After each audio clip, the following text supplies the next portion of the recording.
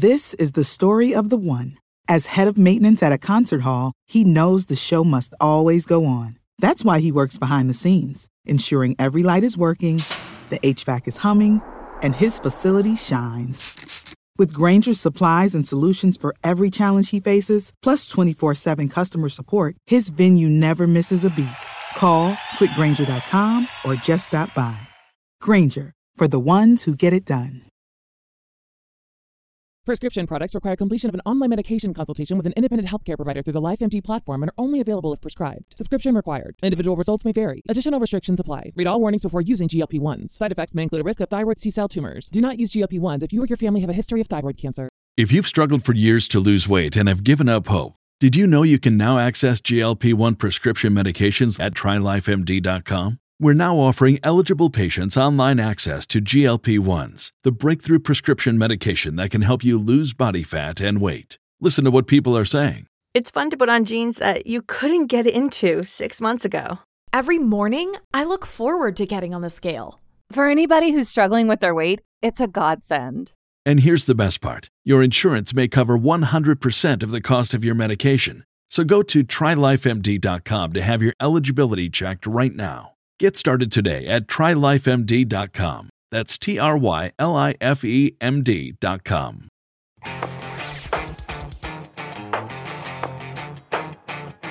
Sorry. Hey guys, welcome to this fun episode of TFL Talking Cars. And today, instead of Tommy, I've got my man Nathan. Hi Nathan, how you doing? I'm good. Can you guys tell the difference? Tommy and I are almost identical, but yeah. A little bit older and a little bit heavier, Nathan. No, he's not.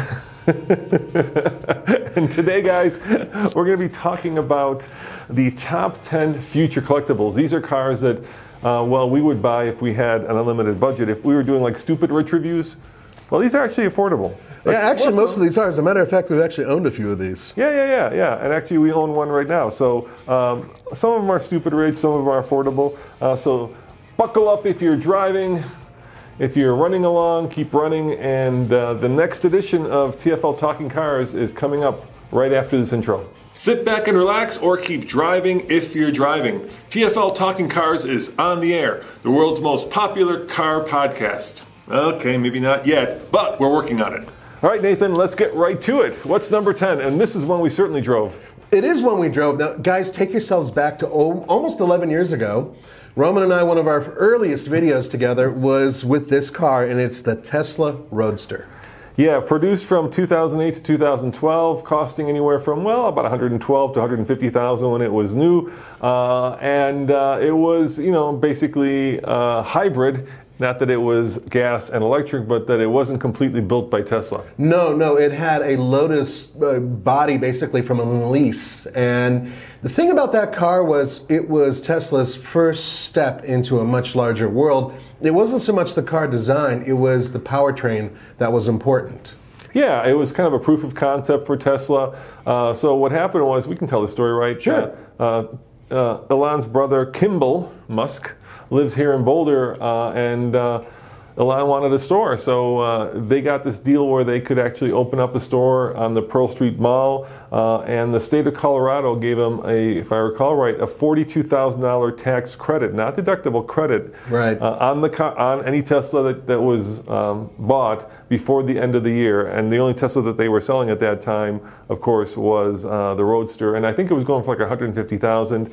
Right now, they're actually, according to eBay at least, they're right around the $60,000 to $70,000 range. But you know what? It's like buying the Model T, right? It's if Tesla, which we think will happen, will become an iconic company, the very first one will become valuable. It may. Now, bear in mind, there were a couple different versions of the Roadster. There was one that had a 2-speed automatic transmission to it, sort of automatic, and then there was the 1-speed, basically. Very different cars. We drove one. In the snow. In the snow with Estes Park. With racing tires on it, or street tires on it. and barely maintained control. That was a crazy drive. That was terrifying, and we barely fit. I mean, the car is tiny. And I was smaller then, and Roman and I still, we basically, our armpit hair intertwined. I want to say they built something like just over 2,000 of them, and they managed to sell like 1,800. So production is really low. And I was talking to, when we bought our recent Model Y, I was talking to our saleswoman, and she said that when they bring a Tesla Roadster in a trade-in, that Tesla actually takes the car and then tears it apart for parts. Really? Mm-hmm. Well, that would make sense because there's so few of them made, right? And it's kind of cool because aside from the fact that we got to drive way back, early on, and got to really drive one, I've driven one on the track, and they're really heavy. Not the easiest car to drive on the track, but they're very, very quick. And I want to say it was like, in the 3-some-second range, 0 to 60, it was quick. Yeah, and that battery pack size was, half the size of the one that came later in the S? Yeah, there are some issues with buying one now. You can get them. I don't know. I don't think Tesla actually supports them anymore in terms of the charging ability, so I'm not sure about this, but I'm going to guess that you can't actually take it to a supercharger. It won't work with the latest tech. So, you're buying legacy software, basically, right? Yeah. And that's the biggest problem with it. But I think at some point, give it another 20 years, if Tesla owns, the electric car world, then those 1,800 initial Roadsters are going to be very valuable because, look, 1,800 sold. How many are left? I don't know. Less than half, maybe. Oh, I guarantee you, a few of them have been crunched by drivers. Or turned in and then taken apart for parts. I know there's a guy who used to work on them on the West Coast. I want to say it's in Oregon or Washington, that now actually specializes in fixing them. I've seen some videos. And the cool thing about these vehicles is that a lot of relatively famous business people and movie stars and such bought them because that was that initial Tesla love affair that that was their initial investment. So that brought in popularity and money into the company. Yeah, the rich and famous bought these things. Yeah, they did. Yeah, and so they still have them. And let's face it, they're good-looking cars. The Lotus Elise was a good-looking car. Yes, it is, and it's named after my wife, which is awesome because that is a good-looking woman. She doesn't watch any of my videos anyway. She should. That was a wasted compliment. Look at your man, lovingly giving. Lovingly, but the thing is about that car, and keep this in mind, guys. Yes, it looks like an Elise, but they actually did some things to make it look a little bit different on the outside as well. And there were unique models also on top of that, unique colors and some unique trim options. So they're not all exactly at the same price. Some of they had more advanced traction systems and higher end tires and suspension systems, and all of that stuff is Remember the size of that little screen? Remember the Tesla screens are like this now? Oh yeah, it was like the size of your watch. And it had 3 buttons, and if I recall, a couple of different colors of lights in there. Yeah. And I wasn't all that impressed with the way they laid out the interior. But the bottom line is that this is Genesis. This was the beginning of what is now one of the most popular car companies in the world.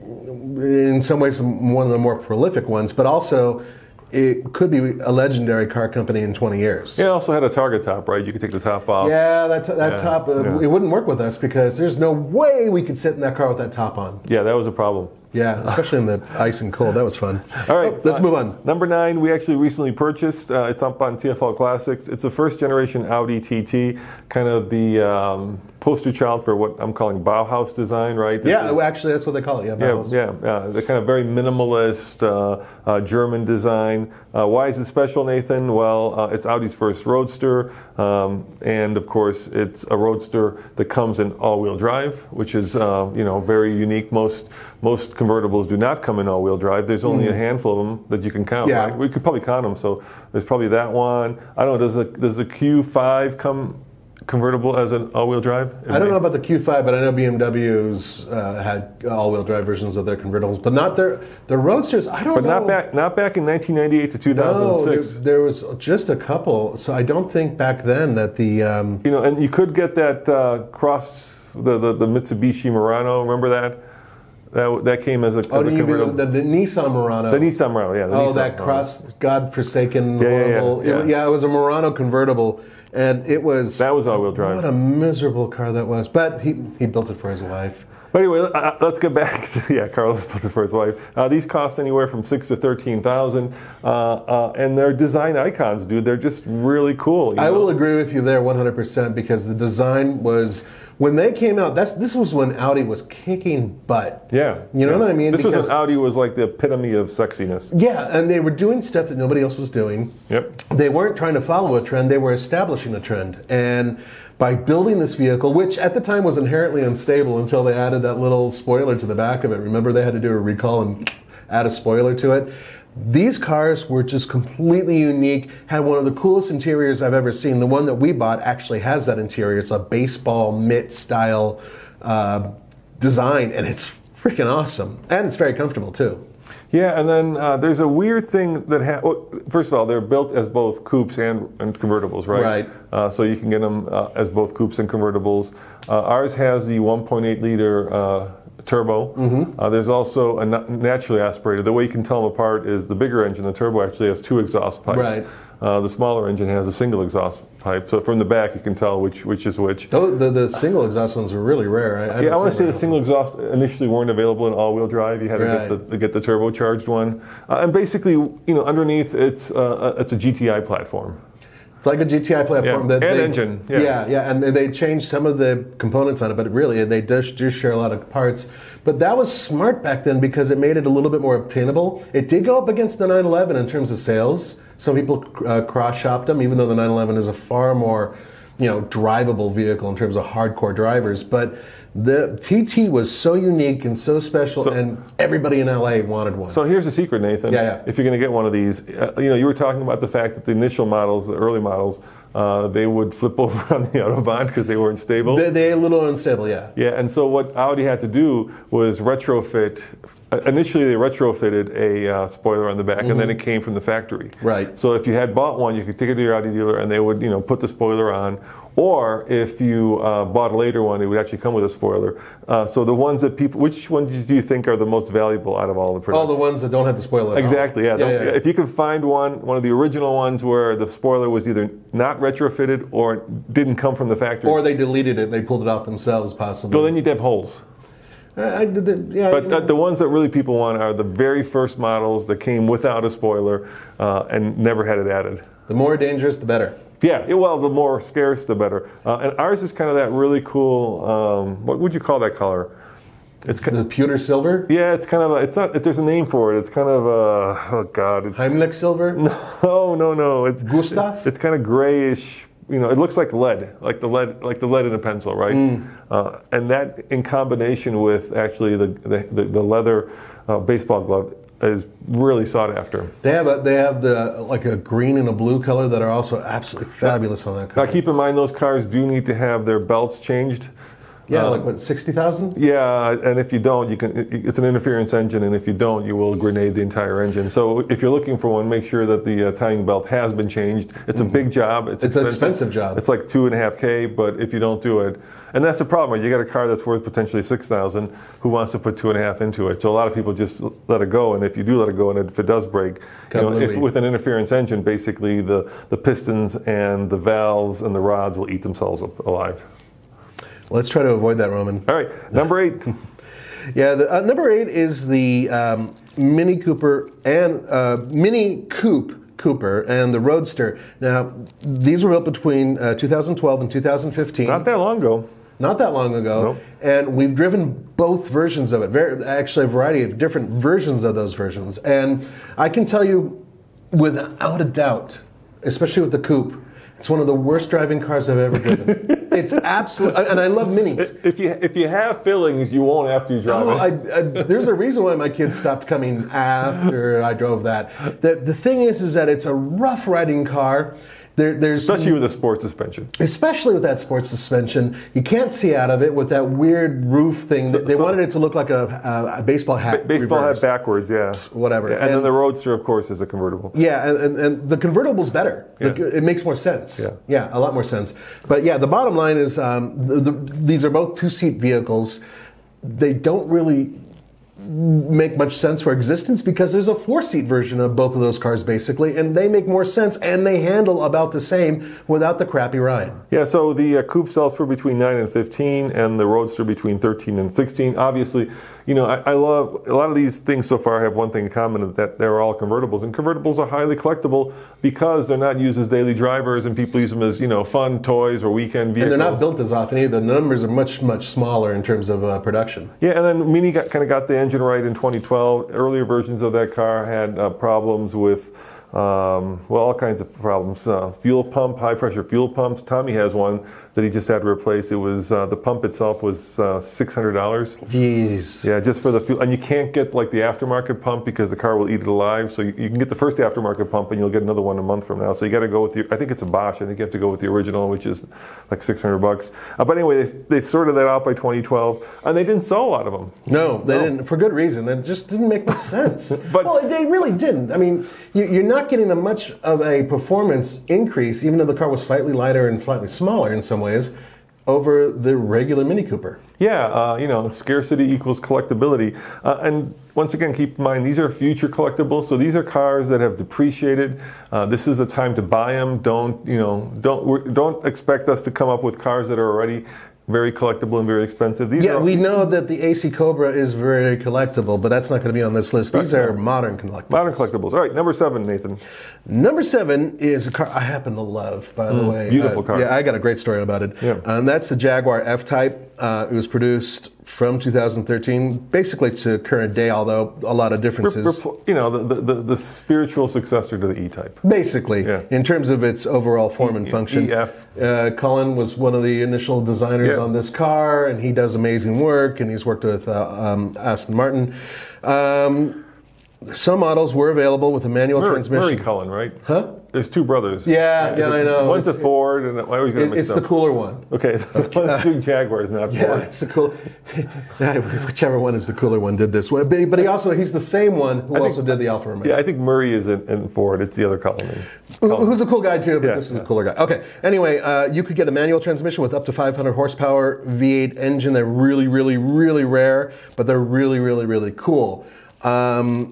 And right now, you can get them in the low 30s for the used V6 F-Type S model, and all the way to over $123,000 for the F-Type SVR. Yeah, you know, when the car came out, I was so stunned by its beauty that I decided to do this video where I drove it up to Loveland Pass, and I was just trying to show it off in the mountains. Was that the white one? I think it was a white one. Yeah, and it was a spectacular car that my video didn't do justice to, but it did sound fabulous. The thing about the car for me, Nathan, is there's like a little indent in the seat, and it always hits me right like where my spine, attaches to my skull. That's because you're abnormally tall. And it's super uncomfortable. Yeah. So as much as I love the car, I can't spend more than it feels like somebody's poking me in the back of the neck the whole time I'm driving it. And that may be a very specific thing to Roman, but that's really what's keeping me from buying it. I think actually the coupe is more sexy than the convertible, right? Oh yeah, without a doubt. Yeah. It's just perfect. Just a sexy car. Yeah, and then can't see out of it. No. And then of course you can tell the 6 from the 8. By the exhaust, right? Mm-hmm. The 6 has a dual exhaust in the center. The 8 has them coming out the side. The other thing that was really cool about it was they did the thing where they squirted gasoline into the exhaust, so you got that kind of crackle and burble part of it. Oh yeah. The interior was, kind of as sexy as the exterior was. The interior was a little plain Jane, if you recall. I thought it was pretty. It was pretty. It had these wasn't little toggle all that. switches. It didn't knock me out, but I have a story for you in a minute. And then I got to they actually built a 4-cylinder turbo, if you recall. I actually got to take that on the track. And I got to tell you, Nathan, I've driven the 4, the 8, and the 6, and the 4 was my favorite, just because you could feel how light it is. That was the F-Type, right, with the manual transmission? Yeah. On the track, I drove it in Europe, and it's the least powerful, but it's also the lightest, and it takes what is basically a Grand Tour, right, and turns it into a sports car, because the V8 is definitely a Grand Tour, the 6 also, but that 4-cylinder, really lively, not super powerful, but really tossable. Yeah, I may have screwed up earlier, guys, when I said that there was a 500 plus horsepower V8 and an option for a manual transmission. They didn't come together, which is a real shame because can you imagine that car with that big beefy V8 and the manual? Now, a quick story. That is one of the few cars that actually made me look attractive to the ladies. No, it's true. I was in Morrison, Colorado. That's by Red Rocks, where they do a lot of concerts and whatnot. I was driving the car, and it was the white one. And I parked outside this Mexican restaurant. We've been there before, you know. And this lady who I want to be politically correct in terms of describing someone who is closer to your age now. A cougar. Yes, a cougar next to a Jag, and she was extremely interested. I was not dressed like an idiot like I normally am either. I was actually wearing. Hey, a suit. These are our TFL shirts. If you guys want one, click on the link below and help support us. Well, you won't look like an idiot. No, but the point is that I was wearing, a sports jacket and a tie. And, dude, I figured out something. Yeah. Over the last 10 years, we've driven a lot of really kind of sexy and expensive, McLarens, right. Bentleys, all this crap. None of them compare to having the ladies pay attention to you like a puppy does. And this was one of the few cases that actually happened. I've driven Lamborghinis and they've not looked at me, but this was, and she was, it was a great experience. It lasted 10 seconds for me just to say, and I lied. I said, yeah, it's mine. So I would say if you really want, the attention of the opposite sex, get yourself a puppy. On both sides of it too, because I think guys think it's sexy, women think it's sexy. We just got a new puppy, right? Yeah, and it's incredible. I mean, bring the little guy out, Blaze, and bring the puppy and bring the and they just swarm. Well, if you do both of those, oh my God, you're gonna. We can marry off half of our video staff. You're gonna be James Bond. Yeah, and that's the thing. It really does make you feel like James Bond. Let's move on to another sexy car, and that's the one that's behind me. This is the one that I always thought about buying because when I first saw it, I thought, oh my God, this thing is so sexy. Maybe because I went to the intro of it in Hollywood, and when I got to the hotel, it was this beautiful Hollywood hotel just off of Sunset, right? And this woman got out with high heels and gorgeous legs, and I thought, wow, this is a car that Ford should have designed, but it wasn't. It was designed by Heinrich Fisker, and we're talking about the Fisker Karma. Yes, we are. Now, 2011 to 2012, only 2 years. Yeah, it was a beautiful failure. That's a good way to put it. Better word. I mean, it really. This car was, in terms of its exterior design, unique. You have to admit, even if you don't like the long, graceful lines or whatever, the long hood, you got to admit, it is a unique design. No other car looked like this car. But you know what the biggest problem was, Roman? The looks never matched the performance. Yeah, it had a weird little GM. It was a hybrid, basically. Yeah. So I think it was an Ecotec, right? It was the one that they put in the Polaris. I think it was the same engine. Produced 200 horsepower. And then, of course, it had a battery. The cool thing about the Fisker, of course, was that it was eco-chic, right? So big time. There was a lot of, it had a solar panel in the roof, so it would charge up the battery, which, that panel is not big enough to charge anything. But it's 2% over 24 hours. And then, of course, it was the interior had reclaimed beech wood. Yeah, and stuff like that. No, it was better. Firewood. It was reclaimed wood from that sat in the bottom of the Great Lakes for 100 years. From a California forest fire too. I think they had 5 different versions. Yeah, they were 5 different. And you could is a boutique car, so you could order a certain type of fake leather with this wood and this all this. Yeah, and the car right now they're going from about 35 to 45,000. You see them mostly in California. Well, there was a problem with those cars. Some of them had some issues with water. Well, no. They didn't have issues. What happened was they were built in Finland. Yeah. And then they were shipped to New Jersey, and then whatever that big hurricane that came along. Sallier. Yeah, and it basically dropped all the cars, and that was the end of Fisker.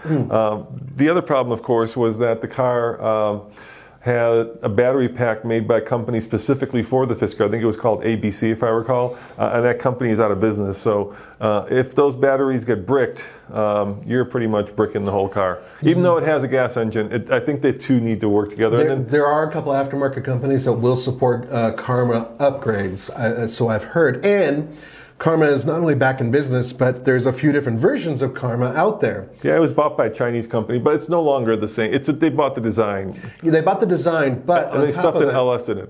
Right, and then Heinrich Fisker himself is actually doing another Fisker company where he's building is it a Pacific? I don't know what Atlantic or something like. Anyway, it's a crossover SUV, all electric one. We've actually covered it on TFLcar.com. But those were kind of the heydays of new car companies starting up, right? There was a lot of, it was him and Tesla, of course. There was another company that took these cars and threw a Corvette engine in them. Yeah, that was, what's his name, Bob Lutz. Bob Lutz did that. Yeah, LS because he agreed with me. He said, this is such a gorgeous car. It needs more power. It had a little bit of a mustache look. It looked like a villain, like a Dudley Dastardly. Remember him? Dastardly, Yeah, it had that kind of like that. Drat! Yeah, that guy. Yeah, but like I say, they're out there. Like I said, they're cheap. Yeah, and they also had this like really funky infotainment system, which was kind of Tesla before Tesla. It's super slow, but it's kind of funky. I remember driving it. It also came with 22s. It was the first production car to come from the factory with 22s. Yeah, and it looked like a concept car partially because of that. I mean, and even though I can't stand large wheels, they look really good on this car. They did. Let's talk about a much more affordable another car that is really at its bottom right now. Actually, I just saw a Wheeler Dealers with this car. What am I talking about? You're talking about the Saab 9.3 Vigan or Aero, or Vegan and Aero. Yeah, these are like depends on where you live. These are like cars that were the top end of the Saab line in the mid-size Saab, so they competed with the M3 series, right? Or they were super quick. The Q4, A4. RS4. There we go. Yeah, there Depending you go. on which one you're talking about. Well, they were produced between 99 and 2002, and that's the Vegan. Or the Vigan. And the Aero V6 was produced between 2006 and 2010. So Wheeler Dealers did a Vigan. And you know what Vigan means? Bigum? Yeah, Vigan. You know what it means in bigger Swedish? Than small? No, it means lightning bolt.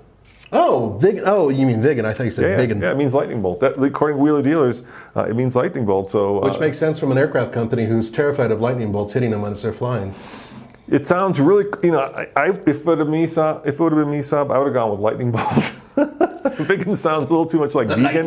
Yeah, actually, it would sound pretty cool. Americans get confused, as do I, with simple names. I still can't pronounce a couple names from Suzuki. Now the Vigan goes from like 6 to 10, and the Aero goes from 6 to 12. Which are good prices for a vehicle that will be collectible. And the reason why we know it will be is because Saab is gone. Yeah, so the first one, I think the Vigan was still built under Saab ownership, and the Aero was built under GM ownership. Exactly, and the thing is that there are a lot of people who are really upset with GM for what they feel is torpedoing Saab and its uniqueness, and that may be true, but their cars were a little bit more affordable, a little bit easier to acquire, and for some of you guys out there who don't care about the difference, it might be a really cheap way to get into this type of collection. Now we just bought a 900 turbo convertible, and we're figuring out a lot of things about Saab. We're figuring out that the engineering is really cool, right? And weird and difficult. And expensive. So it's got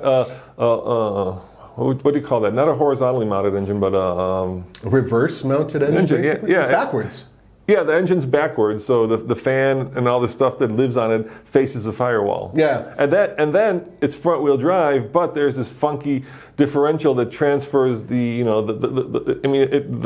engine obviously spins this way, right? It's a straight, right. But then you somehow have to inline. Yeah, it's an inline, not mounted across, which is the way that most cars are done, right? So that the drive shafts go right into the engine. Right. It's longitudinally. It's mounted, and then you have to have this funky differential that takes that. It's like a transfer case almost, where it actually has to take the power and switch it around in order to get it out to the wheels properly. And it was remarkably unique. And that car has lots of interesting problems, including the longest wait you will ever have between pressing on the accelerator and having the turbocharger kick in. It's got horrendous turbo drag. It's like 3 seconds. Yeah, it's horrendous. You put your foot down and you can count to 3, and then you get that thing to kick in. Torque steer is really bad. The one we have is an automatic, and because of that, it's not as savage to drive. You drive the manual transmission one, you can put some hair on your chest, I tell you that. Yeah. So cool cars, expensive to work on, and hard to get parts for, especially ours, the 900 Turbo. They're old enough now where it's getting tricky. And all the mechanics who used to know all the tricks on how to work on them are actually slowly, retiring Dead. Gone. I mean, no, they're making their way to Valhalla. That's a much more politically correct way of putting it. All right, number 4, Nathan. Number 4 is one of the most beautiful cars that is currently being built. Yes, and this is not a debate. Years produced 2018 to present. It is absolutely just stunning. The Lexus LC convertible. It's both the LC and the convertible, the coupe and the convertible. Yeah. We're predicting that those will be collectible because they're freaking gorgeous. And no one's buying them for some reason. Well, because nobody's buying, it's COVID, and nobody's buying sports cars or anything else. They're the last of the big V8s, right? Because Toyota still has a lot of credits that they can apply because they build a lot of hybrids, so they can keep building V8s. Right. And right now they're going for anywhere from 75 to 110 for the coupe or 101 and up for the convertible. But Nathan, I mean, just a car that oozes sex appeal and style and panache. I could drive that car, even though I don't fit very well in it, honestly. I could drive that car for the rest of my life and feel like I'm a movie star or a rock star or something like that. Because, and one with taste. Because it's not as ostentatious as some of the, the Italian cars, Lamborghini, Ferrari, but at the same time, it turns heads. Yeah, look, it's I think it's like 400 horsepower, which, it's okay. Yeah, 400 horsepower is yesterday's 300, but tomorrow's 500. So it's okay. But if you're buying it for sheer performance, you're probably better off. They're a lot faster cars, they're a lot quicker cars, they're a lot of cars that handle better. This is not a performance car. No. This is a grand touring vehicle that is This is a car reliable. to be seen in. It's to be seen in, and also to be seen in 10 years from now. Yeah. Where you don't have to mortgage your second mansion to fix it. Yeah, this is a car where you pull up to the restaurant and the valet's like, I'm going to park that one. Yeah. It is the most beautiful Japanese car currently being built. It's right up there with some other products that were back in the 60s, GT2000 and whatnot. But oh my God, what a gorgeous car. And the yellow one? Yeah, we had here. Yellow doesn't always work on cars, but boy, does it work on that car. All right, number 3 is another Toyota product. And this is an odd one, but there's a good story behind it. We actually got to drive it in a funky way. It's the Toyota RAV4, the second generation that was built from 2012 to 2014. And what makes it unusual, Nathan? Oh, it's terrible. It was built in conjunction with Tesla. Tesla, Elon Musk, and Toyota actually had lunch. Mr. Toyota. Yeah, most likely a drunken lunch, or in Elon's case, God only knows. But the point is that they sat down, they had lunch, and in Nathan's opinion, let's just. Elon said, in his pleasant way, I think I have something for you. And what he did was he convinced Toyota to use his powertrain in their RAV4. And charged them through the nose for it. And charged them a ridiculous amount, which we'll never know the full extent of how much. Basically, Toyota sold these cars at a loss. Oh, every single one was a loss. And the thing is that you would think that, okay, well, Tesla powertrain is really good. It wasn't so good in this vehicle. But it was one of the first crossovers to actually be fully electric.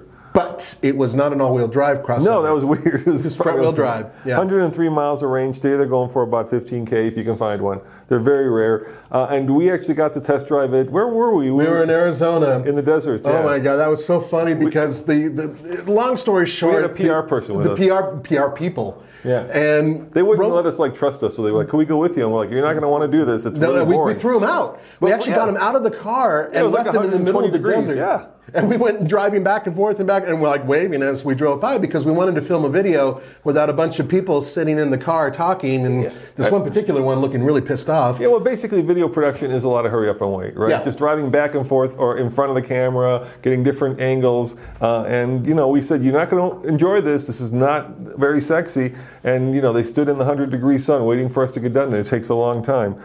So that was actually pretty funny. It was hysterical is what it was. Because we're like, hey, we tried to warn you.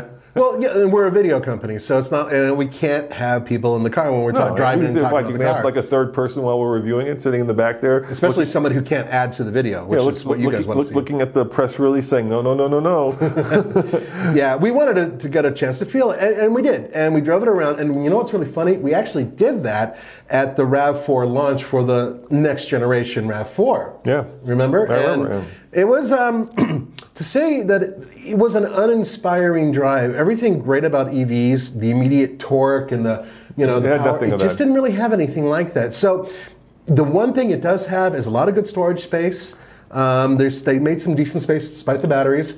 But otherwise, it really wasn't much of a vehicle. I kept thinking the Nissan Leaf is just as good as this. One of the first crossovers, right? True crossover. It's a RAV4, and it's got the dubious distinction of having some of Toyota's lowest reliability ratings ever. So, that's which is hard to do with an all-electric car. It really is, and that's the thing, guys. If you're considering this, make sure you look at the service bulletins. Make sure you know exactly what you're getting into, because it is extremely expensive to service some of these components. Yeah. All right. Number 2, Dathan, is the Dodge Viper and Viper ACR, built from 2008 to 10, and then 2015 to 17. Basically, the last generation Viper. And why is it special? Well, ultra low volume. How much are they going for right now? They're going for like 115,000 still. Or up to 200. These are the ACRs that are going for that. Yeah, the ACR probably never came down. So basically what Dodge figured out was, the biggest problem with them was you can only get them in a manual. There's nothing wrong with that. No, there's nothing wrong with that unless you're like a rich old dude who wants a sports car but can't drive a manual anymore. I don't want to put it in any gear. I just want to put my foot down and go. Which is the demographic for this, right? Yeah, a lot of people who. I mean, unless stupid rich bloggers were buying them, but outside of that, it was old dudes, and they were kind of not willing to shift their own gear. At least some. I shouldn't speak to all of them, but it certainly made it a lot less attractive to a lot of people. And then finally, they figured out that what this thing was really good for was like breaking track records, right? They put this big wing on it, big air dam in the front. It was a monster, and they went around the country and broke every record at every American racetrack, and that's the ACR. And it's just a pure out sports car. But it was, my issue with it was, and Ralph, who designed this, Ralph Gilles, if you're listening, I think we've talked about this in person. FCA had just purchased Dodge, right? And FCA owned, as part of their corporate structure, Ferrari, so they had access to Ferrari, seats and designers and such, and he tried to make it like an American Ferrari, and I always thought it should be the exact opposite, right? It should be American Harley, not the American Ferrari. I am so sorry you're so wrong. I understand. Roman and I have a very different point. I did not like that car, Nathan. No, you didn't. I hated it with a burning passion. Yeah, you did. I put my hand in it.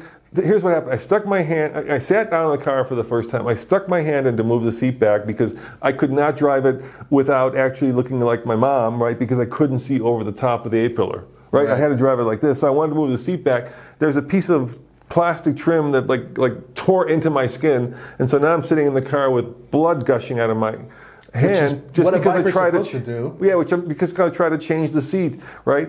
And then my feet are 20 degrees hotter than my head because you've got the side pipes that are, and yeah, that's like an American Harley, but come on, just it shouldn't bite you that hard. Okay, and then the difference here is that I had nothing but pleasurable experiences driving it and pounding one around a track so hard that I've never spun a car more than once in terms of testing it on a track. Never. This car spun 3 times. Well, it wants to kill you, and that makes it a really good car. It was also the time I realized I was a truck guy, because I was driving it on the program. We were in San Francisco. It was pissing down rain. And all of a sudden there's just explosions, and I thought somebody had actually shot at us. I thought they saw the Viper and decided to take a pot shot at it because the rear glass exploded. Come to find out later that was a problem with the early pre-production models, right? The glass would explode. And there's a guy since we're filming, there's a guy in a power wagon behind us, and he pulls up and he says, "Hey, we need to fix this thing because we're going to the track and we don't want rain falling into it," which was happening. You want to take the power wagon back and then we'll give it back to you at the track. I said, "Hell yeah!" Got in the power wagon. I was like, "This is my vehicle." Mm-hmm. Given the choice between a Viper and I will take a power wagon every day. Plenty of room. I could see over things. Yeah, cup holders. It's a difficult argument for me to take up. Except you can use a power wagon to tow a Viper on a trailer, and then you'll have double bliss, which I highly recommend. I loved the Viper. I loved every version of the Viper. I loved how insane it was, how ridiculous it was, how manly it was, how hard it was to drive fast. But if you could drive it fast, that meant that A, you knew what you were doing, or B, you just were too stupid to understand what safety actually meant. I've seen people take those things on the track and absolutely shred anything nearby, Corvettes, Ferraris, you name it. They're really, really ridiculous. But I do agree that they're also very primitive and not up to Roman standards, but you can buy one for a lot less than what we mentioned here. This is the ACR prices, and those are the tracked versions. So I get to the track, it's pissing down rain. FCA does this come to God talk with us. We'll let you on the track, but we're going to have to put like a race car driver, because Sears Point has a lot of elevation changes, right? So you start up and you go up this big hill, you come down. And look, dude, I'm not a race car driver. I don't pretend to be one. There's nothing to be learned from me going quickly in a Viper, except that I will be the first person to put it into the wall and have 200 other journalists tweet my face and the crash car around the world. So I get in the car, and there's this guy who's like this French dude, and the first thing he says to me, race car driver, I used to ice with out-of-town Senna. I'm like, good for you, dude, right? And so I'm babying this thing around Sears Point because there's standing water. You remember? I don't know if you saw the video, but there was a lake at the bottom of the racetrack, in the racetrack, right? It could have been a boat down there. And so I'm babying it around. He's like, go faster, go faster. I'm like, there is nothing to be learned by me going faster. And then I hit a cone and they kicked me out of the car. Yeah, it's no fair because you had an angry Frenchman in the car with you. When I drove one, I had an absolutely amazing Brazilian in the car with me, a male. What was your name? It was a really good experience. I got to drive one around Austin, the big motor speedway there. Oh, and Coda. Oh my God, I got Circuit of the Americas. Yeah, Circuit of the Americas. Well, that's a better track for it. It's a way better, and it was dry. It's a high-speed track. Oh my God, I got to open that thing up. And I got to do the same thing in a Jeep SRT8. That's a whole different story. But let's continue, because the next vehicle is one I think Roman and I will both agree on in terms of it being a missed opportunity, and it's a mystery as well. Yeah, so our number one vehicle is the Chevy. The number one, I'm sorry. Yeah, the Chevy SS, produced from 2014 to 2017. Obviously, it started life out as a Holden, right?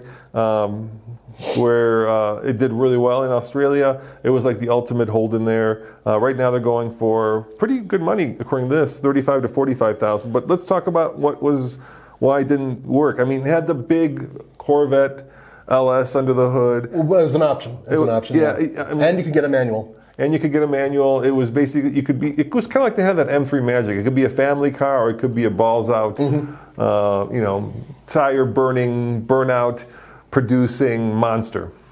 Now, I've had an opportunity to drive all the different G8s that Pontiac built, and it's the same car basically, or a very similar car. The Pontiac GTO. Yeah. Well, no, but the G8 came after the GTO, and it was a much bigger vehicle actually. And the GXP was their big engine with the manual transmission, and that basically worked its way over to the Chevy SS. Now, here's the thing about it. Well, Pontiac was still... Well, the Pontiac went away. But the thing is that Chevrolet, for some reason, and this is the mystery, never promoted this vehicle. Never. We got one. Yeah. The older one, too, not the one. Yeah, it was like they didn't want it or something. It was weird. They just didn't care about it. I asked them about it, and they would just smile and shake their heads. They never had a commercial with this vehicle. We never saw commercials or nothing online, no billboards, nothing real. I mean, maybe in Detroit, but the point is that this car was just like an unloved stepchild that they never really wanted to invest any time or money into. And it's a shame. And the other problem with it was the Holden looks kind of badass.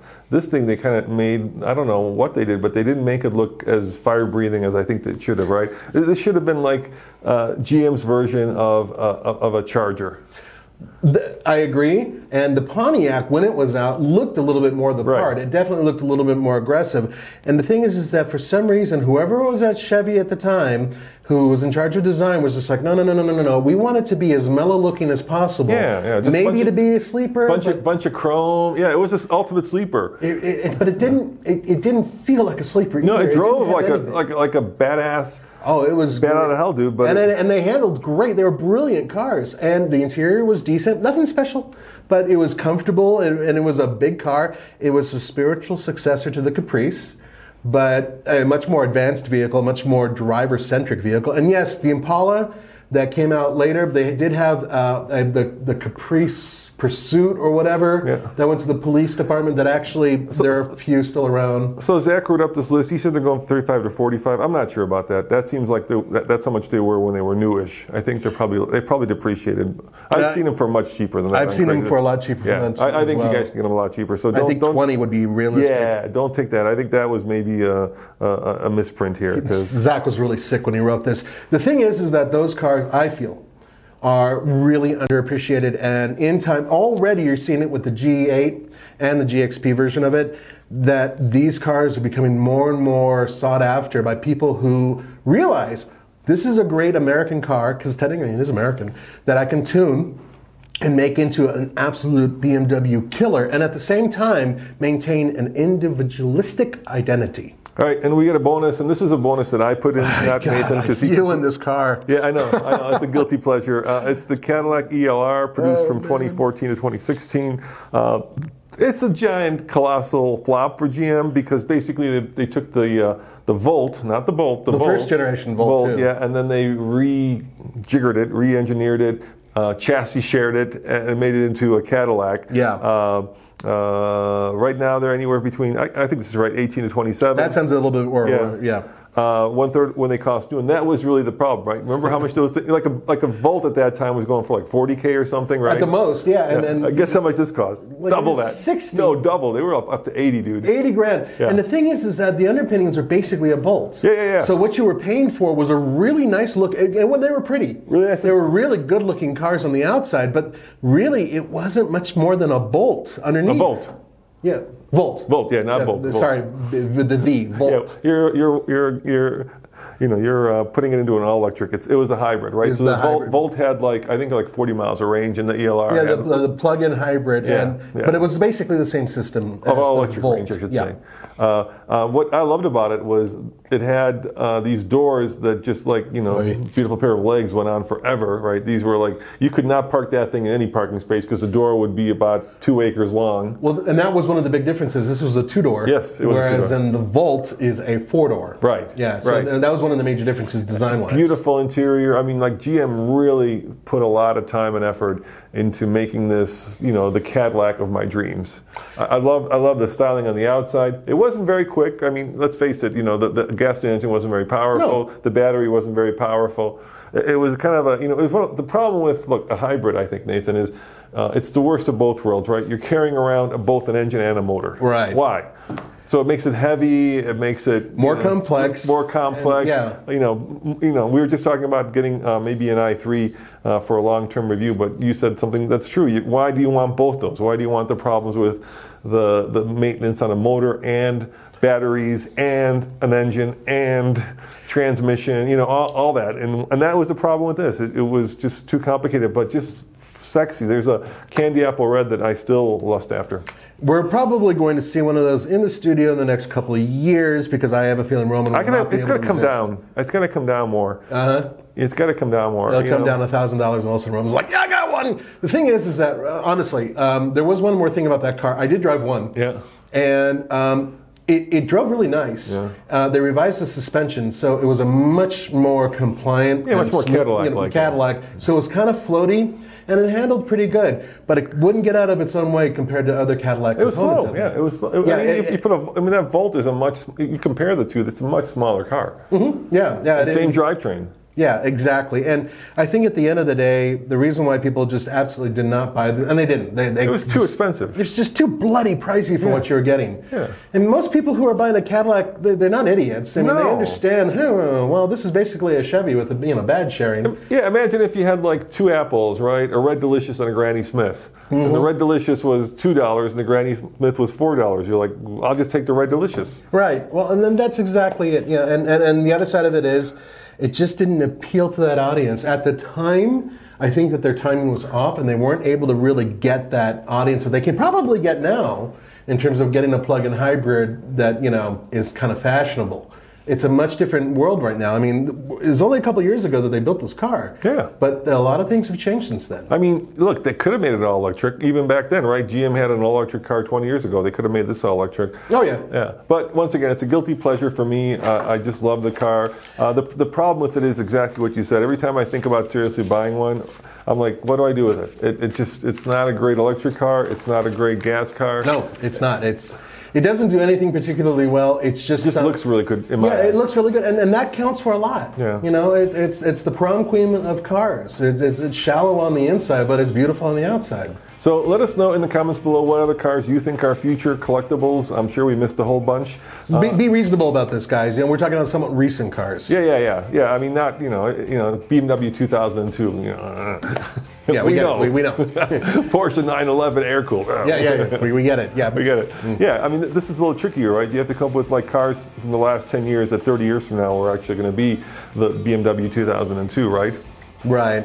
And there are plenty of other cars out there. And notice we didn't add any pickup trucks to this. And that's because pickup trucks inherently cannot be collectible because we're too busy out there breaking them. No, it's because we're talking cars, not trucks. That's another reason why they're inherently unstable for this particular video show. All right, guys. Remember, go back to tflcar.com. If you're listening to this as a podcast and you want to look at these cars, go over to our TFL Talk YouTube channel where we actually have pictures or video of these cars. And thank you for joining us for another episode. Thanks for sitting in for Tommy, Nathan. Oh, my pleasure. Guys, take care of yourselves. We'll see you next time. Ciao. When you need mealtime inspiration, it's worth shopping Kroger, where you'll find over 30,000 mouth-watering choices that excite your inner foodie. And no matter what tasty choice you make, you'll enjoy our everyday low prices, plus extra ways to save, like digital coupons worth over $600 each week. You can also save up to $1 off per gallon at the pump with fuel points. More savings and more inspiring flavors make shopping Kroger worth it every time. Kroger, fresh for everyone. Fuel restrictions apply. Save big on brunch for mom, all in the Kroger app.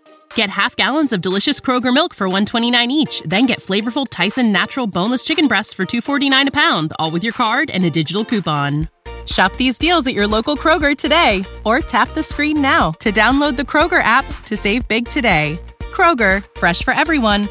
Prices and product availability subject to change. Restrictions apply. See site for details.